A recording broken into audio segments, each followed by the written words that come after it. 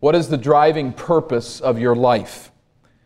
We need to squelch the pat answers and shelve the religious jargon and ask, what is truly the fundamental orientation of our lives? What drives you to do every day what you do in this world? We've all shared one answer to that question. All of us were born with a fundamental orientation towards self. By force of nature, the dominant perspective that steers our lives is self-interest. That was not God's original design for humanity. We were created with large souls. We were designed by our loving Creator to find our orientation in Him and to find our orientation in others. We were created to look outward and to be driven by the welfare of others and by the glory of God. But what happened? When our parents, Adam and Eve, rebelled against God, it was as if iron prison doors slammed shut in their souls. Incarcerated in the dark, cramped confines of that dungeon, their hearts shriveled and they grew cold. Their focus turned in a new way inward. There was self-consciousness before the fall, but now they were inner-focused, self-focused, driven by self-orientation. They became proud and defensive and selfishly ambitious. As the race grew, they experienced bitter envy and rivalry and gossip and hatred. Soon, people were tasting the gall of materialistic greed, of lust and laziness and sensual desires for ease and safety and security at all cost. Driven by self-interest, humanity experienced stiff-necked resistance to authority. And inheriting their nature, this self-centered orientation is now our natural bent. And you've been dealing with it this week, haven't you? We know it's a struggle to be self-oriented. The autopilot purpose that drives us is self. The good news is, and how we rejoice together as we've gathered here today, the good news is that Jesus came to liberate people from the dungeon of self-orientation. As He traveled about Palestine preaching the gospel of the kingdom of God, Jesus, I believe, repeatedly called His followers to orient their lives not towards self, but to the love of God and to the love of others. As we put the gospel accounts together, there is indication that this is a message Jesus repeatedly delivered. It comes to Jesus in the words of others to Him. It comes from the mouth of Jesus. But this teaching, as would have been the case with a teacher in that time, he didn't write a book, of course, but he went from village to village and from town to town, and he repeated the same messages, I believe, over and over again, that people would get the message, and the message traveled, and the message was, from time to time and place to place, we must love the Lord our God with all of our heart and our neighbor as ourselves. All of the law, said Jesus, hangs on these two commands. Now, I believe that it's very possible that the lawyer that we meet here in Luke chapter 10 heard Jesus give that teaching. We'll talk about that in a moment. But as a lawyer, this man was a biblical scholar, a specialist in understanding the meaning of the first 5 books of the Bible in particular, referred to as the Mosaic Law or the Pentateuch. But those first 5 books where the law was contained, this man knew those books by heart, and he knew their application with amazing skill. He had studied the Scriptures. From there, he knew the rest of the Old Testament Scriptures as well, but this man was a lawyer. That means that he was schooled in the law of Moses and how it was to apply to daily life in Israel. Remember that as we meet this man. He comes to hear Jesus preach, and he has the opportunity to ask Jesus. He means to ask him one question, but he ends up actually asking him 2 questions. And we look at that and we hear through his questions what Jesus has to say to us today. Verse 25, on one occasion an expert in the law stood up to test Jesus. Now let's note there just for a moment before we proceed the motivation to this question. Notice here that it is to test him. Now there's another man that Jesus speaks this very same idea to later that has a better motive, but this man's motive is evil. It is to test Jesus. He's less interested in learning truth and he's more interested in putting Jesus on the spot. His question is what? Verse 25. Teacher, what must I do to inherit eternal life? This was a fairly common question to kick around in that day. How does one gain eternal life? And I think in the context of the Old Testament, he's probably drawing from Daniel chapter 12 and verse 2, which says, multitudes who sleep in the dust of the earth will awake. Some to everlasting life, others to shame and everlasting contempt. That's the theology this man has to base the question on. He's not thinking, do I embrace you, Jesus Christ, as my Savior, crucified and risen? We're before the time of Christ's death, of course. But he is asking, how can I inherit eternal life? How can I identify with those who will rise in righteousness in the last day? How can I be sure to join them? Jesus answers the question in verse 26 with a question. What is written in the law? Christ replies. How do you read it? It's quite a return, and I think a very wise return on Jesus' part. This man does what for a living? He studies the law of God for a living. Believe me, he has an opinion about this question. And Jesus knows that, and so he asks him, well, you read the book of Moses, it's the Word of God, you study it for a living, what do you think? It's a masterful stroke of wisdom. If the lawyer does not answer the question, it will be obvious that he is either not a very good lawyer or he really had an agenda here with Jesus, which is in fact the case. By forcing the lawyer to answer, Jesus has sprung the trap set for himself, and he has set a trap, so to speak, for this man. Everything's in place. Verse 27. He answered, love the Lord your God with all your heart and with all your soul and with all your strength and with all your mind. Deuteronomy 6:5. And he couples together with that, love your neighbor as yourself.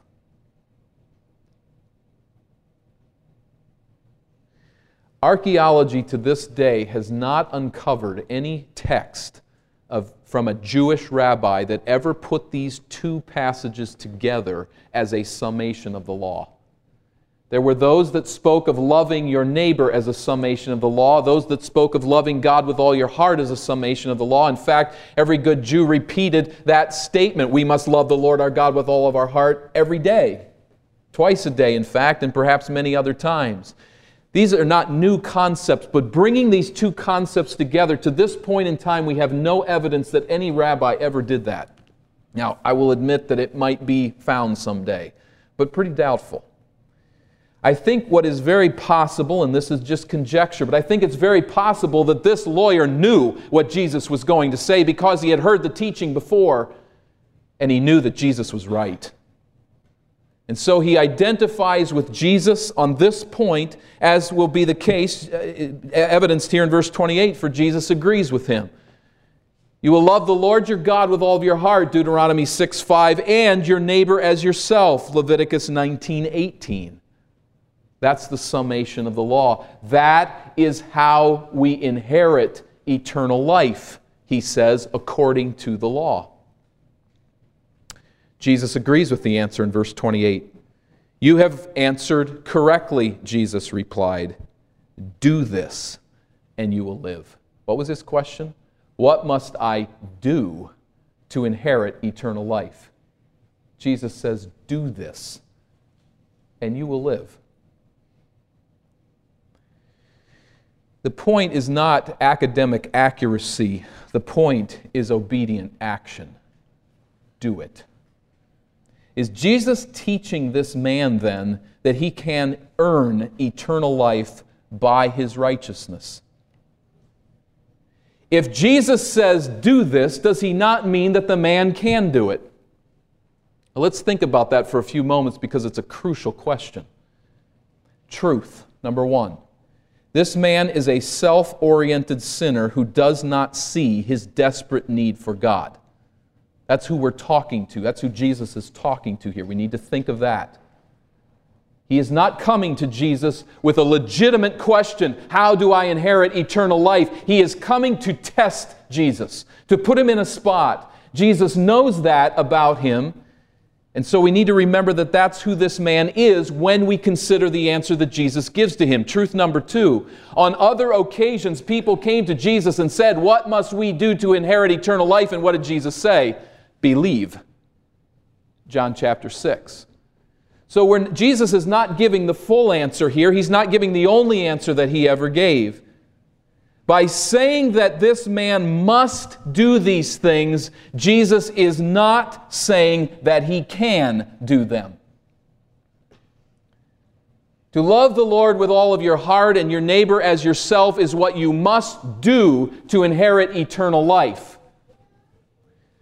But that does not mean that the man will. I think what Jesus is seeking here is a response such as we find in Romans chapter 7. And I invite you to turn there by way of cross-reference to Romans chapter 7 and verse 7.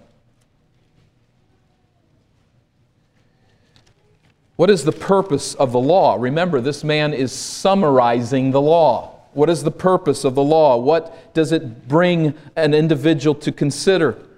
Romans chapter 7 and verse 7. This is much time later, I realize, but I think this is what Jesus is driving at in essence. Paul writes, having given himself to the obedience of the law, he says, what shall we say then, Romans 7:7? Is the law sin? Certainly not. Indeed, I would not have known what sin was except through the law. For I would not have known what coveting really was if the law had not said, do not covet. But sin, seizing the opportunity afforded by the commandment, produced in me every kind of covetous desire. For apart from law, sin is dead. Once I was alive apart from law, but when the commandment came, sin sprang to life and I died. I found that the very commandment that was intended to bring life actually brought death. Did you hear that? I found that the very commandment that was intended to bring life actually brought death. Do this, and you will live. Verse 11, for sin, seizing the opportunity afforded by the commandment, deceived me, and through the commandment put me to death. Verse 24, what a wretched man I am. O wretched man that I am, who will rescue me from this body of death? I think we can illustrate this idea as we go back to Luke chapter 10. Might help us here. And I think it's necessary for us to consider this as we seek to win others to Christ and as we consider the place of the law of God in that process. Think of a young boy and his father. They're wilderness camping, and through a terrible circumstance, they become trapped in a forest fire. There's no way out save one, and that is across a great ravine. It's not very wide, but it's further than they can jump. And it looks like there is no way but to either be eaten by the fire or to jump off into this ravine and to die that way. It's a horrible situation. The father assesses the situation, as does his son, and his son says, what can be done here to get out of this? And the father says, well, what do you think?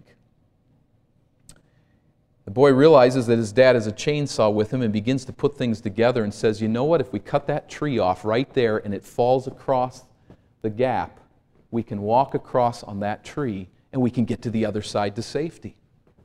And his father says to him, brilliant idea, absolutely right. Do that and you will live. And the boy starts to think, I'm not strong enough to pull the chain on the chainsaw. I don't know how to notch a tree so that it falls the right way. I'll probably get the saw bound up like I've seen Dad get it bound up before. In fact, I can't even lift the chainsaw and hold it sideways to begin to cut the tree. And if the tree fell over, I would have no courage to walk across on that tree to the other side. It's the right answer. but he does not have the power to do it. What he needs is for his father to fell the tree and to take him on his back and to walk him across to safety on the other side. Having the right answer is important. Having the right answer does not mean that we can apply it in our life. And I think that is what is happening here with this man. Jesus says, how do you read the law? What is the way out of here? How do we exit the damnation that is pursuing us? How do we find salvation? You love God with all your heart and your neighbor as yourself. What Jesus wants the man to see is that he needs God to do what he cannot do in himself. This is the summation of the law. Well, it gets really nervous right about here, because this man wants to cut his own tree and wants to get his own chainsaw going. He wants to be justified in himself. And so, verse 29, he comes up with a second question. He wanted to what? He wanted to justify himself. He does not want to fall on his face before Christ and say, I've tried.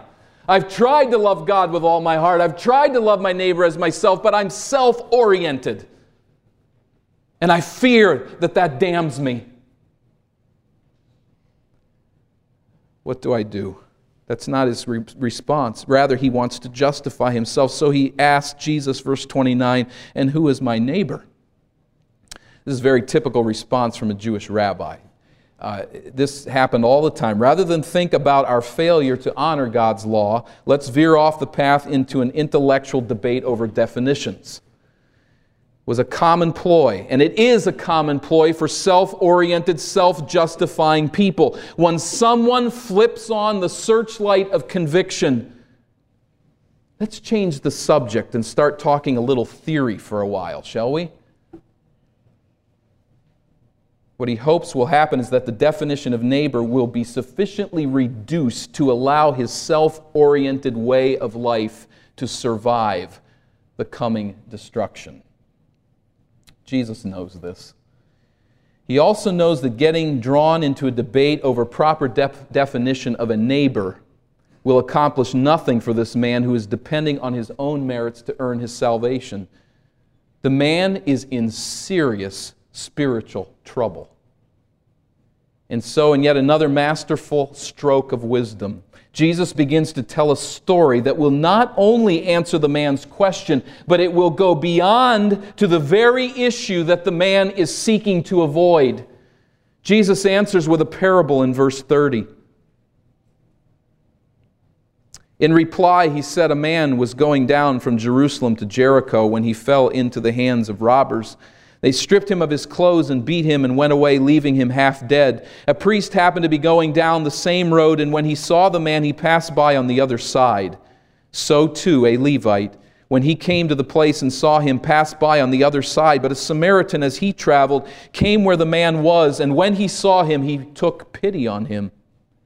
He went to him and bandaged his wounds, pouring on oil and wine. Then he put the man on his own donkey, took him to an inn, and took care of him. The next day he took out 2 silver coins, 2 denarii, and he gave them to the innkeeper. Look after him, he said, and when I return, I will reimburse you for any extra expense you may have. Let me just very briefly go through the parable that we might understand it. By the way, this is a classic story. You heard the tragedy here just recently, I'm sure, of the young man who stopped on the side of the road to help someone change the tire and was hit by a car and died, I think, maybe a day or two later. What did the media call him? A good Samaritan, didn't they? You want to know a definition of a classic story? Here it is. Less than 150 words. And 2 millennia later, on the other side of the world, in the daily newspaper, we read about this good Samaritan. There was no Jew ever on earth, I would guarantee, that ever referred to the good Samaritans until after Jesus showed up. This is his story. It is a classic parable, and it stands to this day like bedrock against self-orientation. This good Samaritan.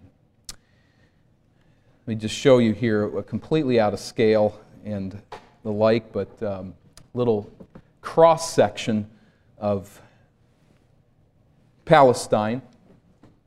We'll show this map for a couple of reasons, but it is obviously not the scale, but Jerusalem is here and just a couple miles from Bethany. That will come in later. But from Jerusalem down to Jericho is a journey of about 17 miles, as you see here. And this journey, okay, I'll admit it doesn't drop quite that fast, but the paper's only so wide, so it's a little tough to picture. But it is a steep drop.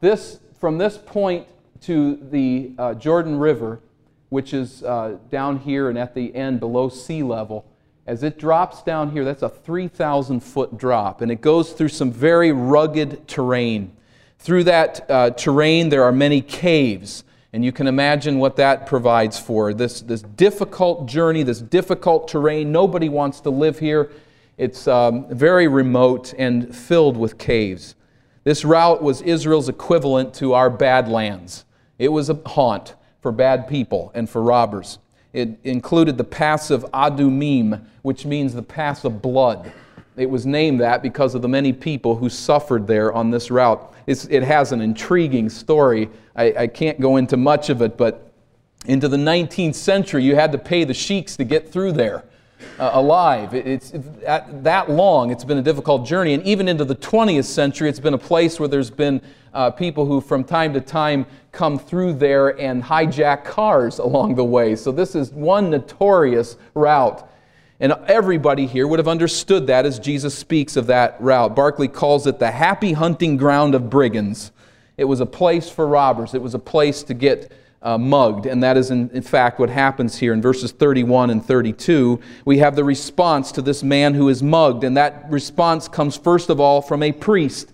This is a Levite of the Aaronic clan, and he is ministering at the temple in Jerusalem, or that would be what his job was. And he is working his way down through this difficult terrain, and he comes upon this man who is there suffering, obviously, from being attacked by robbers. He's stripped of everything that he has and is left to die. But the man passes on the other side. A Levite comes along. His duties also have to do with the sacrifice at the temple, but in a lesser way. He is involved in the service of God, but he's a little bit outside of the main group of leaders, of religious leaders in Israel. He comes along and again passes on the other side. Now, if we tell the story of the three little pigs, we kind of help ourselves with the title, but we just expect three pigs. And there's a lot of stories like that, and in Israel there were many stories told this very way. Everybody's expecting three people. It's a parable. And they know, yes, the religious elite, we're all pretty much upset with them too. We don't like them. And Jesus never had any problem exposing the religious elite.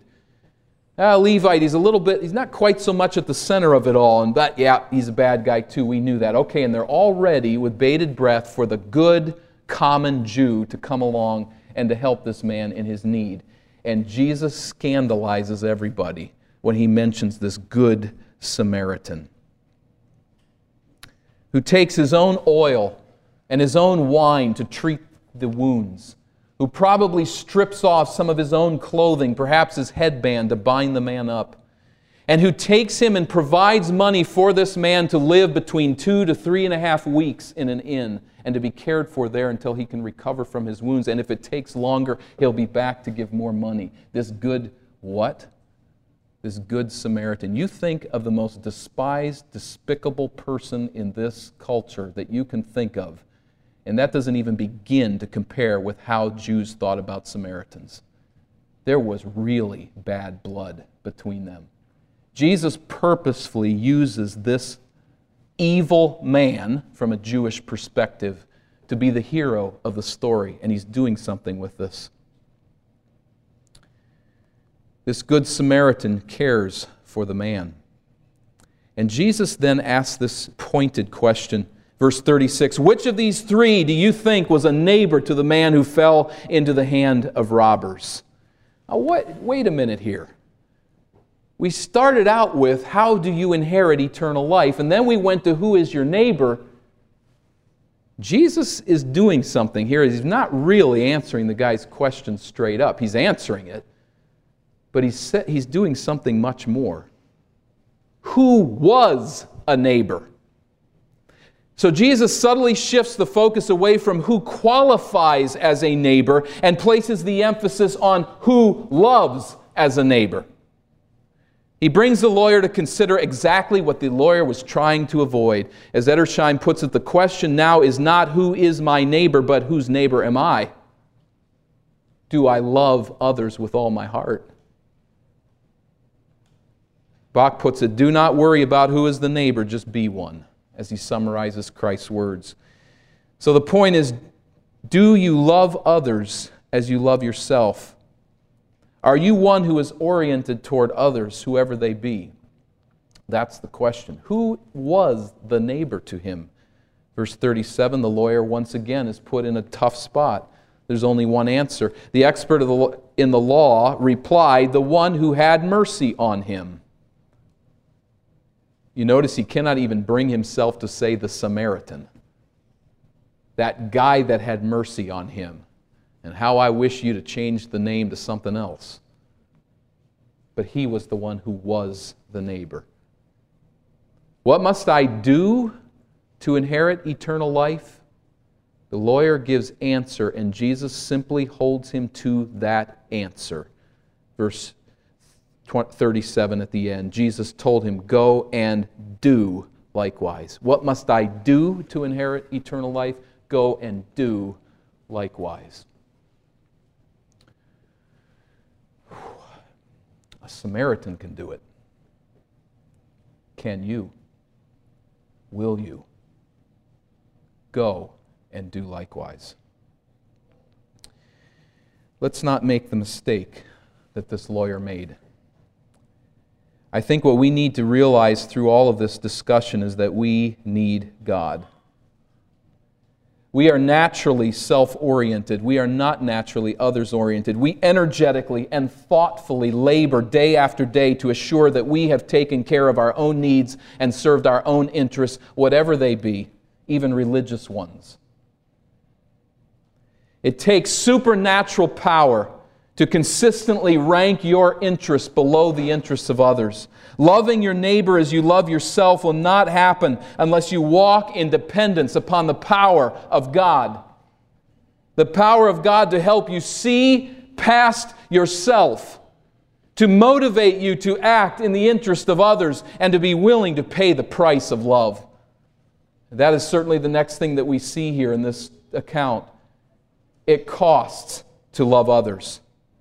It means taking our time and our resources and abilities and giving them away for the good of others.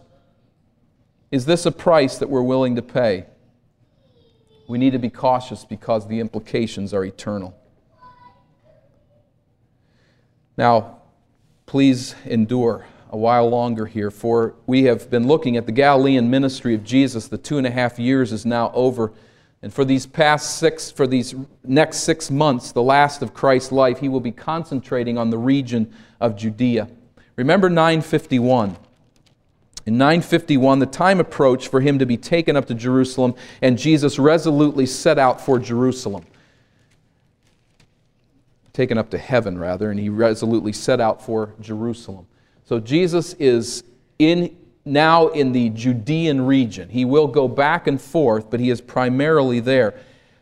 Putting the text together, it would appear that Jesus will actually visit Jerusalem 3 times during these last 6 months. The first will be for the Festival of Tabernacles, or booths, or tents, we might even say. The second will be for the Festival of Dedication, and the third will be for the Festival of Passover, where Christ will be crucified.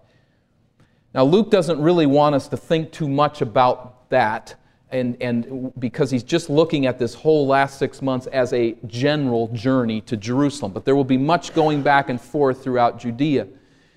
But we do know, as we put this together with the Gospel of John, we believe that this takes place at this festival of booths. Edersheim goes so far as to suggest that the account that's before us here takes place in one of those booths in the courtyard of Lazarus' home. We don't know that for sure. It'd be very interesting to know that. It really doesn't make any difference, but that is where Christ is. We want to look back on that map there just because it serves a second purpose here, and that is this is where we know the home of Mary and Martha is located, just 2 miles from Jerusalem on the other side of the Mount of Olives, and that's where this account will take place. So Jesus is very close to Jerusalem here, but what Luke doesn't ever tell us is that he visits Jerusalem 3 times. This is his first visit to Jerusalem at the time of the Festival of Booths or Tabernacles, when the Israelites would live outside in these branch-made tents and enjoy family time in the beauty of the fall season and talking together about the things of God and about family issues as they joined in this time of celebration and holiday as a nation. I say all of that just to get us into this next account, but I think that it's important that we consider this account here for one primary reason. I can't prove that this is what Luke is doing, but it is possible for us to consider what has taken place in verses 25 through 37 and to really head off in the wrong direction. The idea being that we storm out of the gate, so to speak, and we go after loving others with all of our heart, to love them as we love ourselves.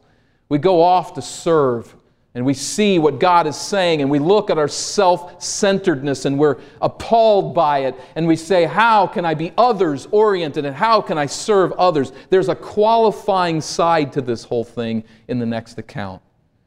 And perhaps that is why Luke places it here. The danger of misapplication is large as we look at the Good Samaritan, that all we would ever be is a Good Samaritan. The narrative before us here looks at the other half of verse 27. Love the Lord your God with all your heart. Jesus focused primarily on love your neighbor as yourself in the parable, but now we are going to look at the other half of the lawyer's proper answer in verse 27 as we come to verse 38. Verse 38 reads, "And Jesus and his disciples were on their way. He came to a village where a woman named Martha opened her home to him. She had a sister called Mary who sat at the Lord's feet listening to what he said. But Martha was distracted by all the preparations that had to be made." If we put this at the time of booths, we might add the possibility that she's having extra problem taking care of this hostess responsibility because she's got to run things out to the booth in the center courtyard. We don't know all of what the situation is that's distracting her, but she is very much pulled by these preparations. The word in verse 40 translated here, distracted, means to be pulled apart. She wants to be with Jesus and to hear his teaching, but there's all this food to serve. There's all these people here. We are hosting a famous rabbi after all. Things have to be right. And scurrying around, she's doing her job, getting it all done, while Mary is listening at Jesus' feet. Now that is a profound statement, almost as shocking as Good Samaritan. The rabbis of Jesus' day permitted women to learn the law, but never from their mouth. You heard the old prayer, God, thank you that I wasn't born a Gentile or a woman or a dog. That was the thought of many of the rabbis of Jesus' day. That was not Jesus' thought. And he invites this woman to sit with him and to hear at his feet, to listen to his teaching. It's a shocking thought in and of itself that in that culture and that time. But of course there's a problem that develops between Martha and Mary. As we read in the second part of verse 40, she, that is Martha, came to him, Jesus, and asked, Lord, don't you care that my sister has left me to do the work by myself? Tell her to help me. You got to like Martha. I mean, you got to like her, because if you don't, you'd get really angry with her, and Jesus doesn't treat her that way, but she had to be pretty bold. This is not something you say to a Jewish rabbi. But she's very frustrated. She's mad at Mary. But did you notice who else she's mad at? Jesus. I can't believe you're letting her do this. So Jesus, I've got the whole thing figured out. If you will just become a little more sensitive to me, and if you'll get on my sister's case, who's being so irresponsible, we can get this whole thing to work out. Will you please talk to her and rebuke her for her laziness?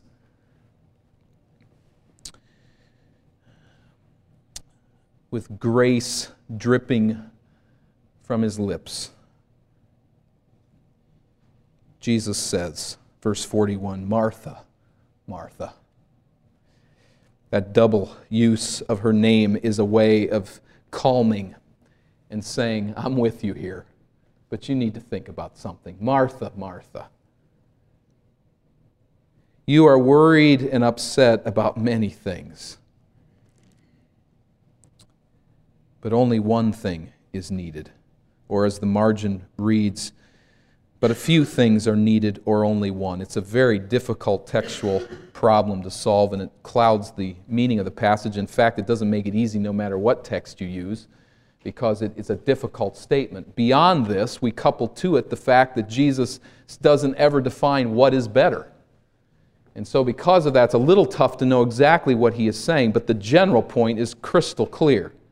One thing is needed. Mary has chosen what is better, and it will not be taken away from her. It would seem then that what is better is that Mary has chosen to listen to the Word of God, to feed at Jesus' feet, rather than to be distracted with this temporal issue of serving. Was Martha doing wrong? Did Jesus rebuke her and say, would you put your things down and get over here? What you're doing is wicked. You should be hearing the Word of God. He doesn't. I think, in fact, that what she is doing is very noble. She is thinking about others. Okay, it's not perfect love, because she's got her eye constantly looking over at what everybody else is doing and how it's affecting her. But she is serving other people. She's putting down her interest to listen to Christ, and she's doing the work that needs to be done. Jesus doesn't rebuke her necessarily for what she's doing. In fact, you remember Jesus, the picture that must come to mind, I think, here is of Jesus dressed like a slave and washing his disciples' feet. It's not wrong to serve. In fact, he says there in John chapter 13 that if we follow Jesus, we'll do the same thing. It's not wrong to serve, Martha. But Mary has chosen in this case something better than service to others, and that is to hear the Word of God. How foolish it would be, Martha, for loving acts of service to others to keep us from feeding on God's truth. Mary was honoring Jesus by serving Him, but Martha, rather, was honoring Jesus by serving Him, but Mary's homage was actually greater. She was so taken with God's words that she forgot her responsibilities in this moment. Now, there's grave danger of misapplication here. Let me give just a few moments of discussion on that. This is not a commendation of laziness. Young father, young wife, 3 children, preschool children, all in diapers, let's say, takes this concept and goes home and says, I've decided what I'm going to do. Every day when I get home from work, I'm going to spend 2 hours reading the Bible as soon as I get home from work. I've chosen the better thing than serving my poor wife as she's trying to keep 3 kids going and get supper together. And every day he comes home after work and for 2 hours he reads the Bible. His wife is steaming through the whole thing week after week, wondering how can he do this. She gets very upset, as would of course be very natural, trying to balance all of these things. And one night he comes out after his 2 hours with God. Oh, how wonderful it is to know Jesus. How wonderful it is to be with Jesus for 2 hours in the Bible. And she's muttering under her breath, you're going to be with Jesus sooner than you know if you don't get something changed here. That's wrong. That's not the right application. There's a time to serve. And that's what Jesus, I think, is saying. There's a time to serve. When he comes to his disciples' feet and they're all dirty at the Last Supper, it doesn't matter what's going on in Jesus' life. That's a moment of desperate need for Christ. But he bends down and he washes feet because it needed to be done. But there is a time also when it's time to spend alone with God, to hear His teaching. Some have taken this passage to be commending monasticism Particularly in the patristic church, the idea was that this was an allegory, and Jesus was saying the active life is to be set aside for the contemplative life. If you know what's really good for you, you'll find a monastery, you'll close yourself up there, and you'll just think about God. This isn't an allegory. This is Jesus counseling a woman and helping her to see that there's something deeper. I think it's a side issue, but I do think we could certainly draw as proper conclusion that we should not become frustrated with those who are able to hear God's word because of our service. Many applications, even in our own family here as a church, aren't there? No, it might be very easy to become quite frustrated as you're watching children in the nursery and thinking, I'd rather be out there in the service hearing God's word. Take heart if you're allowing others to hear God's word. There might be vacation Bible school workers or Sunday school workers or children's church workers who at times find themselves at a place where they can't hear the word they'd like to hear. Take heart. You're doing a good thing to allow others to do it. We shouldn't be looking as Martha did over our shoulder and begrudging others the opportunity. If your service is permitting someone else to hear the word of God, it's good service. I think that's a side application, and I think an appropriate application.